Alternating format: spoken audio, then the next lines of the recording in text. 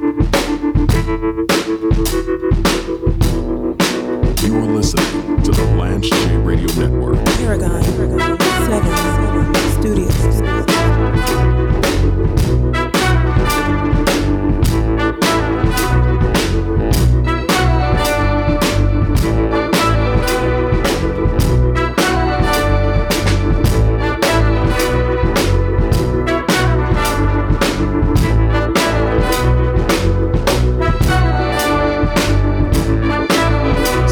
About Shark Tank on the show a lot, and this isn't going to be a rant about how I personally don't think that it's a phenomenal idea for people that have put their blood, sweat, and tears into a business and recruited their family to be a part of a business, and they go on Shark Tank and they sit in front of a panel of billionaires who excoriate them.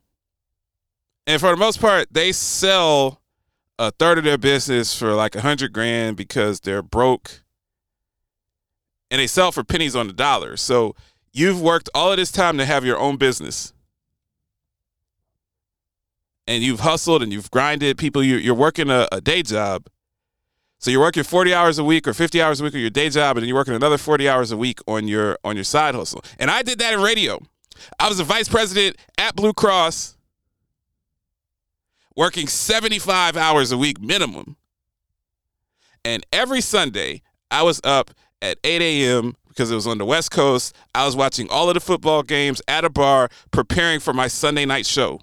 So I could take calls on how short Kyler Murray is and if he was good enough to be a long-term solution for the Arizona Cardinals. I'm going to talk about that in the next segment. You can't pay Kyler Murray top dollar. I'm sorry. He's a good quarterback. He's not a great quarterback. One of the worst fundamental mistakes you can make in any business is to pay good talent elite money, because that bleeps it up for everybody. So anyway, I'm not getting into that on Shark Tank today.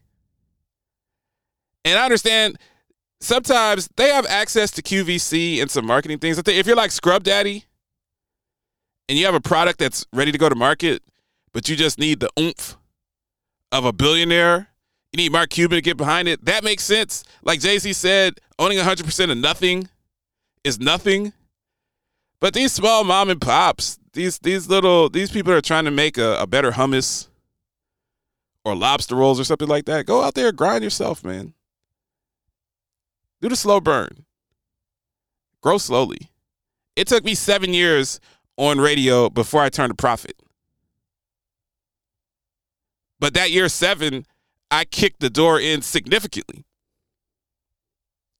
But Kevin O'Leary, who's worth 400 M's, in this article on CNBC.com,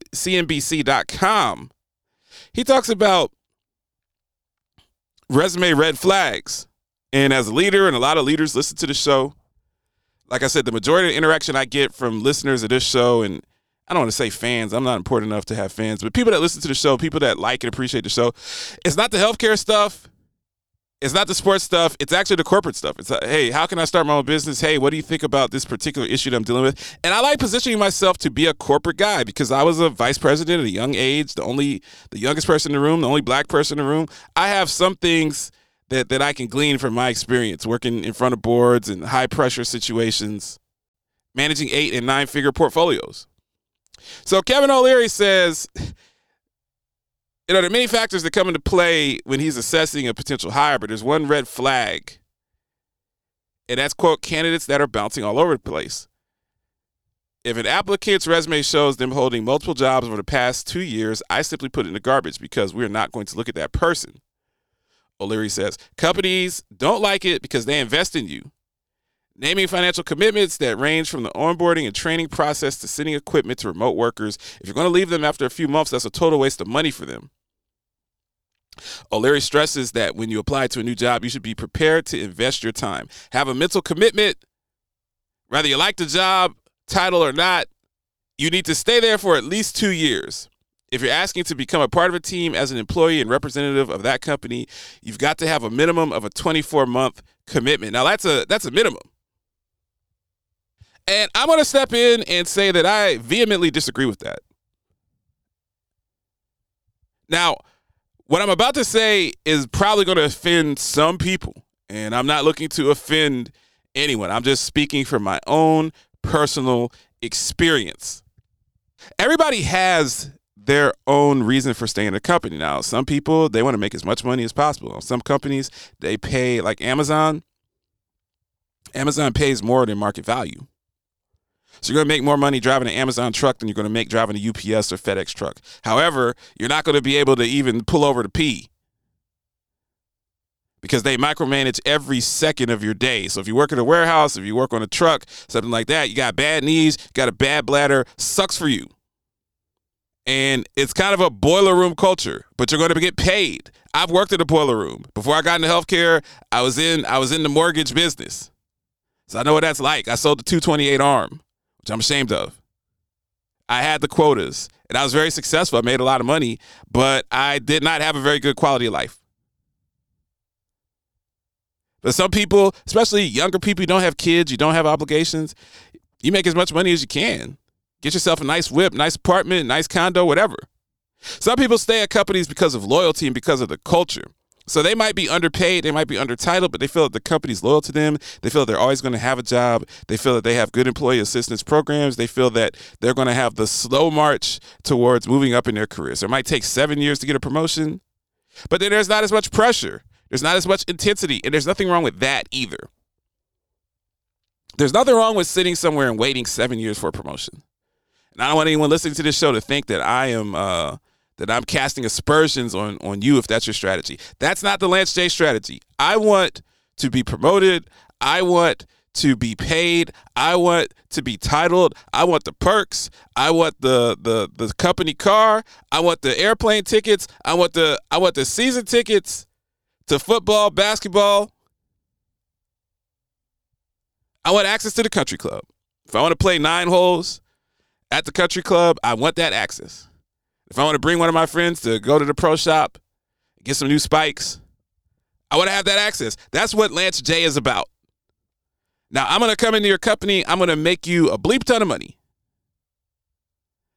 Everywhere that I've been has set records for revenue generation. But I want to perform and get paid and get titled. No way I would ever leave Paragon 7 Studios unless it's for a C-suite position. I'm not going back to being a VP. That's not going to happen. I have to have almost full autonomy.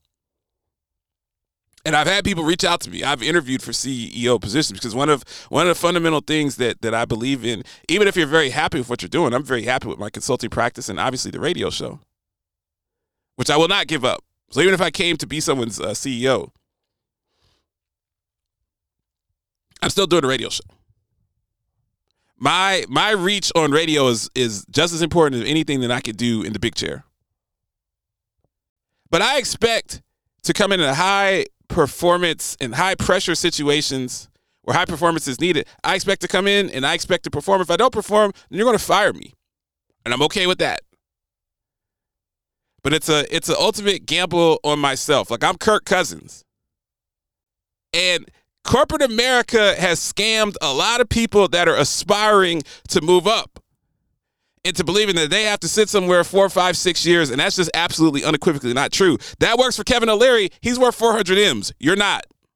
So if you want to work 80 hours a week so Kevin O'Leary can get another helicopter, another yacht, and another beachfront home in Turks and Caicos, good luck with that. You should always be evaluating if your goal is to move up and advance in your career.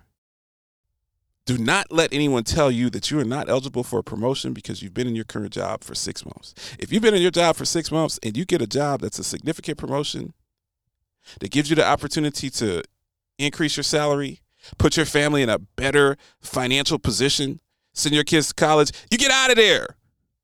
You're loyal to your parents, you're loyal to your kids, you're loyal to your pets, and maybe a couple of people in your circle that are extended friends. Everything else, this is business. Kevin O'Leary on Shark Tank, he only cares about making money. Why shouldn't you care about making money? Why should you slave for people that have stocks and own these huge portfolios when you have nothing, when you have no equity? Why would you live your life like that? If that's your goal to move forward, as me, I have an entrepreneur mindset. I would never leave. And one thing, I wouldn't leave here unless it was a C-suite position in Paragon 7 Studios, and I wouldn't leave here unless I had equity. But you should be angling to have as much equity, the most 401k match, the biggest office, the most perks. There's nothing wrong with asking for that if you're a high performer and you're going to come in and do a great job. Don't let somebody punish you because you got promoted every year. Because I've had people look at my resume and they're like, man, you went to a lot of jobs. I got promoted every year. I was that bleeping good. I went to one company, I made them 200 M's the first year I set foot at that company. $200 million. They would promote me, so I got the hell up out of there. If I hadn't have made the moves that I made, I moved across the country 4 different times in my career. I did a couple of stints in Seattle, Phoenix. I spent a lot of time driving across the country, moving. But I had to do that to move up into an executive role and to get the exposure, get the experience that I have. Otherwise, I'd still be in a job making a third, maybe a fourth of what I currently make. And that was Lance J's strategy. That worked for me. Like I said, it's not going to work for everyone else. But don't let somebody tell you that if you're getting promoted every year and somebody's telling you that you're a liability because you're so good that you're getting promoted every year, that person's trying to scam you. They want you to be their slave. And that mentality is played out, man. It's a seller's market. Go out there, get your money, get your perks, get your title, especially women and women of color. Don't let somebody bully you into wasting 5 years in the same role and telling you that you're not good enough. You have to go to all of this training and working on your self-esteem in the one-on-ones. Don't let somebody do that to you. Paragon 7 Studios. Live from the Paragon 7 Studios, you are listening to the Blanche J Radio Network. Paragon 7 Studios. Did you know that 12,000 people are turning 65 years old every day? Many seniors will no longer be able to age in place and will need to look for individualized solutions. Upside Home is a personalized service for older adults that provides a gateway to independence and social experiences. Members choose how and where they want to live. Then their home manager connects them with services, amenities, and community events that promote overall wellness. Learn how Upside Home helps older adults age in the right place by calling 954-504-6122 or visiting UpsideHome, that's HOM.com. It's electric, made extraordinary. Ingenuity in motion. It listens, learns, adapts, and anticipates your every need. With intelligence that feels anything but artificial. The EQS from Mercedes-Benz. It's the car electric has been waiting for. Rampage, the first lieutenant of the Universal Flipmo Squad. You know what? I didn't tell you this, Lance. I went to Hampton. What? Yeah, I went to Hampton U. You went to Hampton? Yep. Man, we've been doing a show together for a whole year. You just pull it out that you went to Hampton? I never went to class. I was just partying. So you enrolled at Hampton? James Lewis. I enrolled at Hampton. You didn't actually go to Hampton. Well, I had a couple of good friends. They all went to Hampton, and I was just sleeping on their couch, so I went to some of the classes. You are listening to the Lance J Radio Network.